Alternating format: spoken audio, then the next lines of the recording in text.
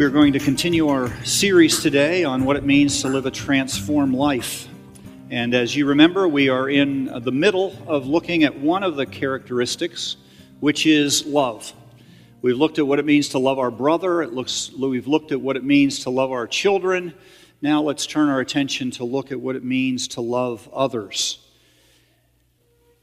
Matthew chapter 7, beginning in verse 7. In the middle of the Sermon on the Mount, near the end of it, Jesus says, "Ask, and it will be given to you. Seek, and you will find. Knock, and it shall be opened to you. For everyone who asks receives, and the one who seeks finds. And to the one who knocks it will be opened. Or which one of you, if his son asks him for bread, will give him a stone? Or if he asks for a fish, will give him a serpent? If you then, who are evil, know how to give good gifts to your children, how much more will your Father who is in heaven give good things to those who ask? So whatever you wish that others would do to you, do also to them, for this is the law and the prophets. Enter by the narrow gate, for the gate is wide and the way is easy that leads to destruction, and those who enter by it are many. For the gate is narrow and the way is hard that leads to life, and those who find it are few." The man was 34 years old when he stood on the steps of the Lincoln Memorial to deliver a 17-minute speech. According to the scholars, a scholars poll in 1999, this particular speech was the finest speech ever given in the 20th century. The day after it was delivered, the LA Times said it was of matchless eloquence. And yet the night before, he didn't even know what he was going to say. There were speechwriters who gave him some copy, but he didn't like any of it. And so he labored into the wee hours of the morning. And when he stood that day on August 28, 1963, and he addressed more than 200,000 people who had gathered there on the mall, it wasn't until the 13th minute of his speech when a friend of the family's named Mahalia Jackson said to him, "Martin, tell him your dream," that speech took on epic proportions. Instantly, Dr. Martin Luther King diverted his eyes from his text, and he began to tell them his dream. In fact, today that speech is simply called "I Had a Dream" speech. And it's impossible to think of Martin Luther King without thinking of these words. So let's listen. I have a dream that one day this nation will rise up and live out the true meaning of its creed. We hold these truths to be self-evident, that all men are created equal. I have a dream that one day on the red hills of Georgia, sons of former slaves and the sons of former slave owners will be able to sit down together at the table of brotherhood. I have a dream. My four little children will one day live in a nation where they will not be judged by the color of their skin, but by the content of their character. I have a dream today.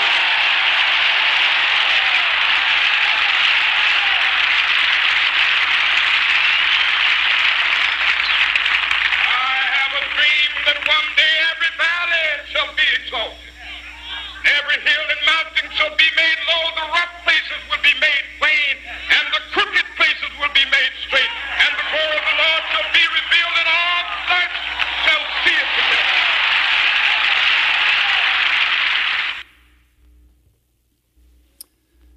You can't think of Martin Luther King without thinking of those words. And you know, for every disciple, it was the Sermon on the Mount. No disciple could ever consider the ministry of Jesus Christ without considering the words of Jesus on that mountain, that hillside, that day. And yet for most evangelical Christians, they're a bit of an afterthought. For most evangelical Christians, we can go for months, maybe even years, without looking at them, without appreciating the words of Jesus, the Sermon on the Mount. And the reason is that most of us who know Christ and who are conservative and evangelical know that when we're born again of the Spirit of God, the Holy Spirit changes things. And the thing that He most changes is our destiny. For most Christians, when you hear the words, born again, when someone says to you, are you saved? You think of heaven. Don't you? Don't lie to me. I know you. I know me. But when the disciples used the words of being born again or saved, they didn't just think about heaven. In fact, the good news of salvation was to them far bigger than our final destination. It affects our living here and now. Philip Keller, in his book, A Shepherd's Look at the 23rd Psalm, talks about the time that he bought a parcel of land in East Africa. And he gathered together some sheep, and he began to raise these sheep on this beautiful, lush land that he had. And next door to him, through a fence, was another pasture land that was kept by an itinerant farmer, a rental man. He said it was striking. If you looked over at his sheep, you saw sick, thin, weak, parasite-riddled sheep. He says, interesting. He began to watch what those sheep did in that field. Hardly any grass.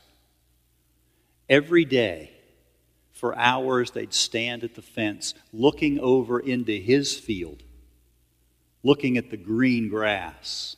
And he said if they could have spoken, they would have said, would you please deliver me from this bondage?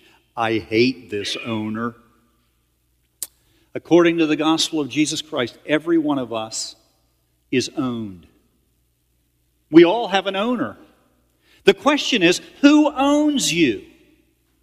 Are you owned by the rental man, the itinerant, the Lord of this world? A wicked master who is only renting you for this life? Or are you owned by the owner of everything, who promises you a fullness and a fatness and a lushness, not only in the times to come, but even right now? When Jesus said, come unto me, all you who labor and are heavy laden, and I will give you rest, He wasn't just talking about eternal rest in heaven. He was talking about rest right here and right now. 300 years after Jesus Christ, the Bishop of Alexandria, Athanasius, gave an illustration that is, I believe, incredibly profound. He said this. Do you know what happens when an artist paints a portrait on a panel? And then over time it begins to deteriorate. Over time it begins to be obliterated by stains. He said, you know what the artist does. He doesn't discard the portrait. Rather, he has the subject come and sit again, and he repaints on the same panel. He paints over the obscured vision. So it is with the second Adam. He came so that God might remake us in the image of His Son, Jesus Christ. You know what Athanasius is talking about? He's talking about being saved and made whole right here in this world. He's talking about transformation. He's talking about a mind that thinks differently. He's talking about a heart and a will that respond differently. He's talking about what Jesus is talking about at the end of the Sermon on the Mount. So let's dig in. First of all, notice the desire. So whatever you wish that others would do to you, do also to them. Now notice, as I've said, this is the 7th chapter. This is the 3rd chapter of this sermon. And it's near the end. The sermon begins with 9 beatitudes, 9 marks of what life will begin to look like when the Holy Spirit has sway and influence and power in that person's life. Then for 2 chapters, Jesus gives a commentary on what it means to be, for instance, poor in spirit. What's that mean? He tells us at the end of 5 and into 6. What's it mean to mourn? What's it mean to be meek? What does it mean, these 9 beatitudes? What will they look like in a life? Jesus tells us. And then in chapter 7, verse 12, Jesus begins to wrap up. He says, so, whatever you desire. Now notice there is a so here, or a therefore here. And the question always should be prompted in our minds, what does it mean? What is the therefore? What is the so about? Well, the so, or the therefore, hooks to the last statements that Jesus has made. What immediately precedes? Verse 12. Verse 11, where Jesus describes His heavenly Father. You know, I was in Virginia as a young man. I heard a lot about this verse. I heard this verse perhaps as much as any other verse. If you, being evil, know how to give good gifts to your children, how much more will your heavenly Father give good things to those who ask? I heard about it all the time. It was the charismatic renewal, and the deal was, ask the Lord for the gifts He's promised you. If you, being evil, give good things to your children, how much more will He give to you? So ask Him. It was all about getting. Whatever you want, ask. And you'll receive. And while that is true, absolutely true, it's exactly the opposite of what Jesus is saying in verse 12. Jesus here isn't talking about getting, He's talking about giving. He says, do unto others as you would have them do unto you.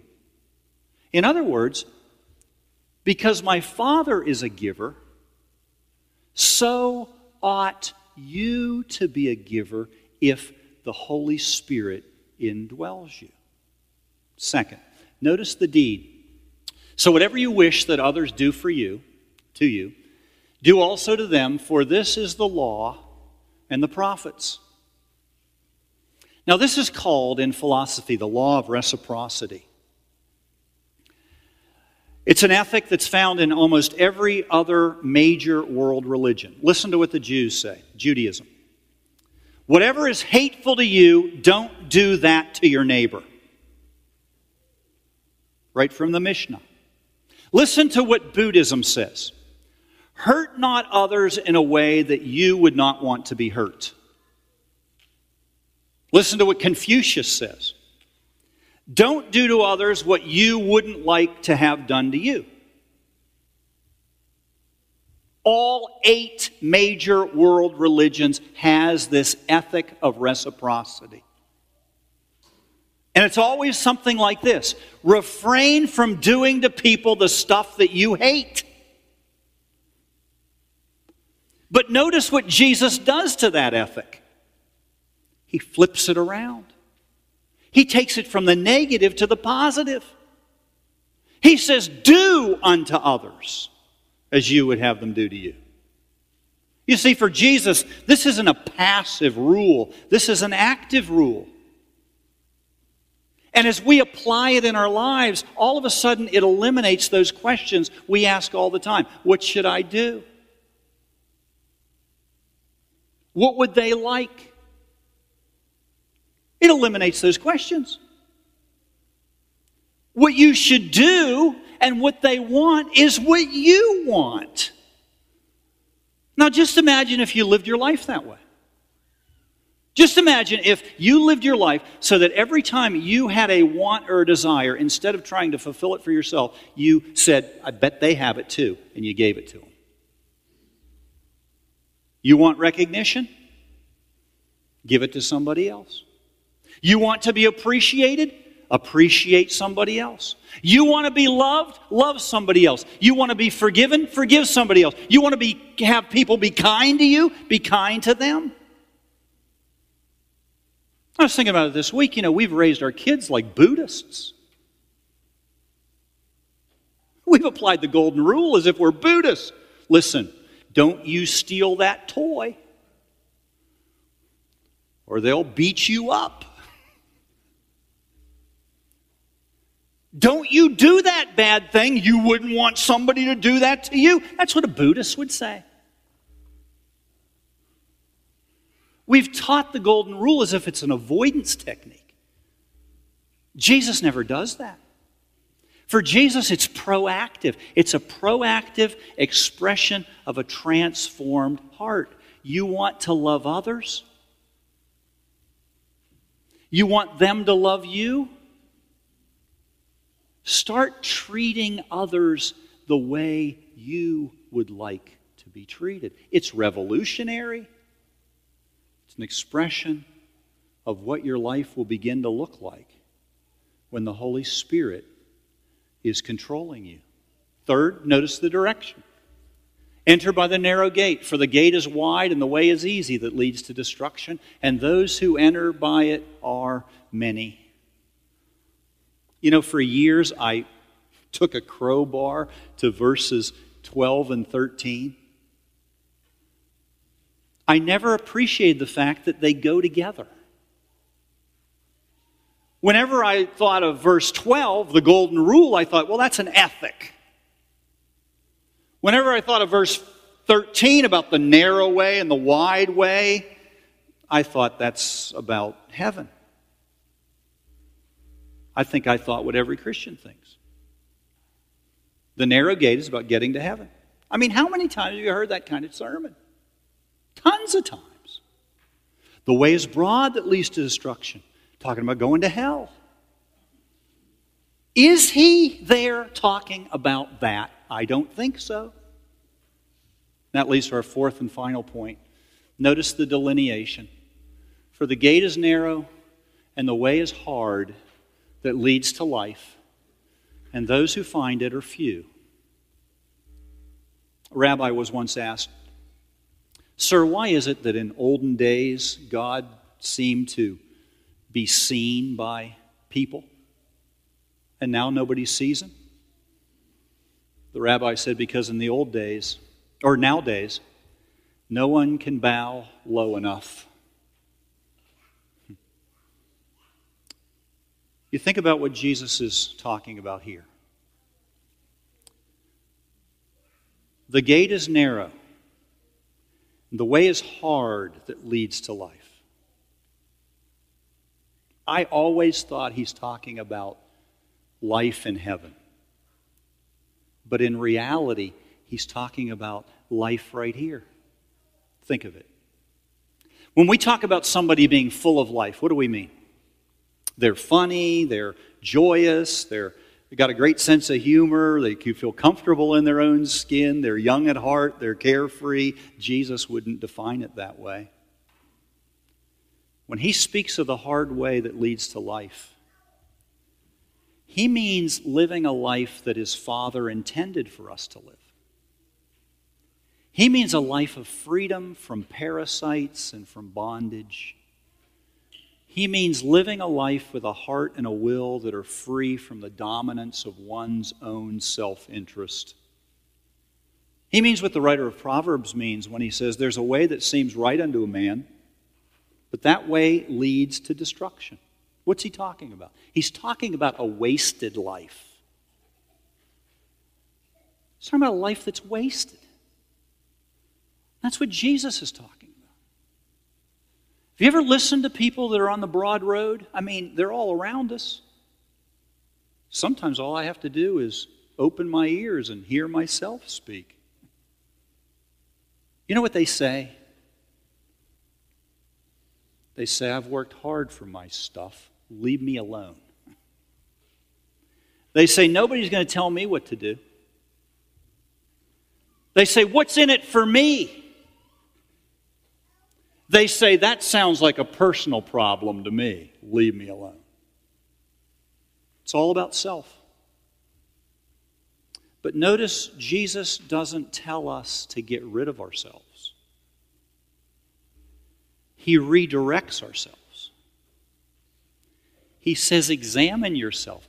What do you want? What do you desire? Then give it to somebody else. That's what it means to love others. Think of the first Adam.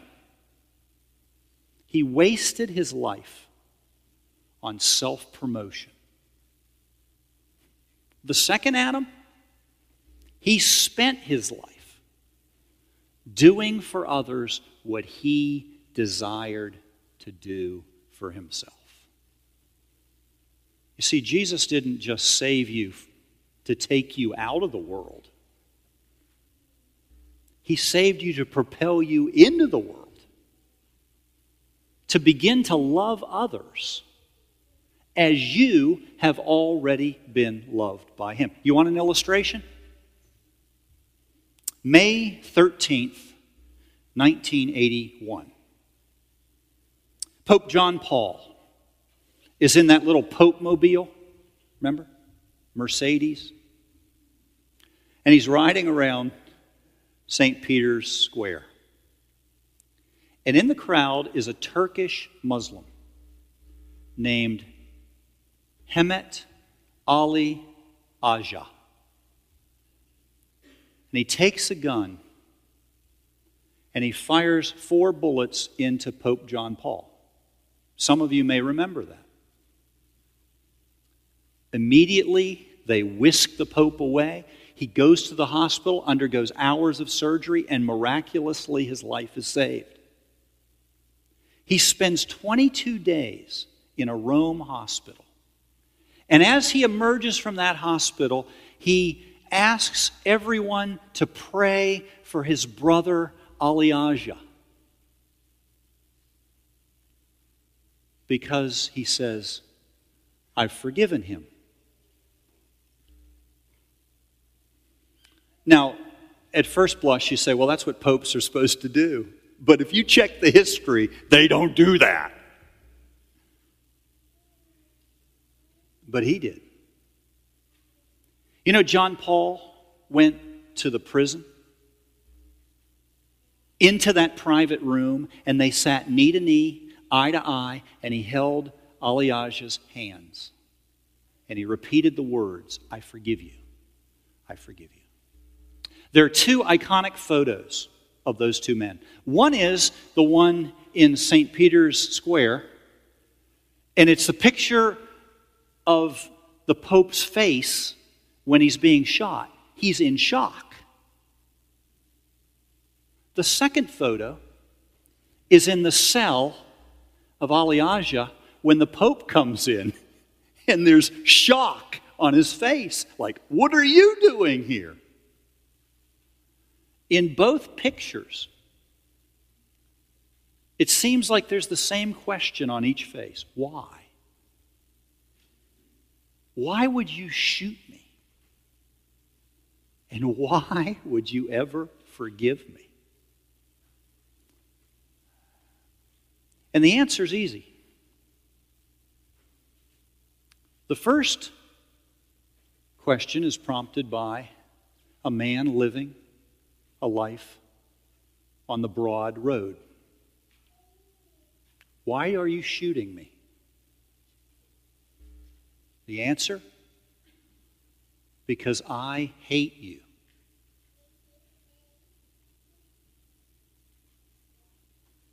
The other picture of shock is, why are you forgiving me?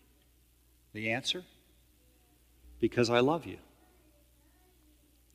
In fact, the second photo was so profound that Time magazine put that on its cover with the question, why forgive? Over the next 20 years, before he died, Pope John Paul II not only befriended Ali Aja, going to see him regularly, but he also befriended every member of his family. And in 2006, 1 year after the Pope died, Ali Aja was released from prison. You may remember that. When they let him out, he had a magazine in his hand. It was the picture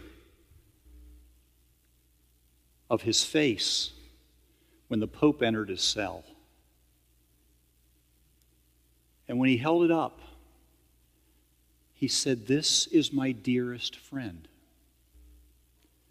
Now, lest you think that this was a ploy, Ali Aja asked to be baptized. And he was. He went from being Muslim to being a Christian. You know what you file that under? You file that under transformation. You file that under the majesty of the narrow road. You file that under brokenness healed. You file that under an abundant life. When you think about Martin Luther King, don't you think of that speech? When you think of Jesus, don't you think we should think about his speech and these words? He takes an ethic that was known in the world and he flips it around from negative to positive. And he says, you want to have fun in life? You want to be carefree? Then do for others what you would do for yourself. And my Father will bless you for it. Think about that. Amen.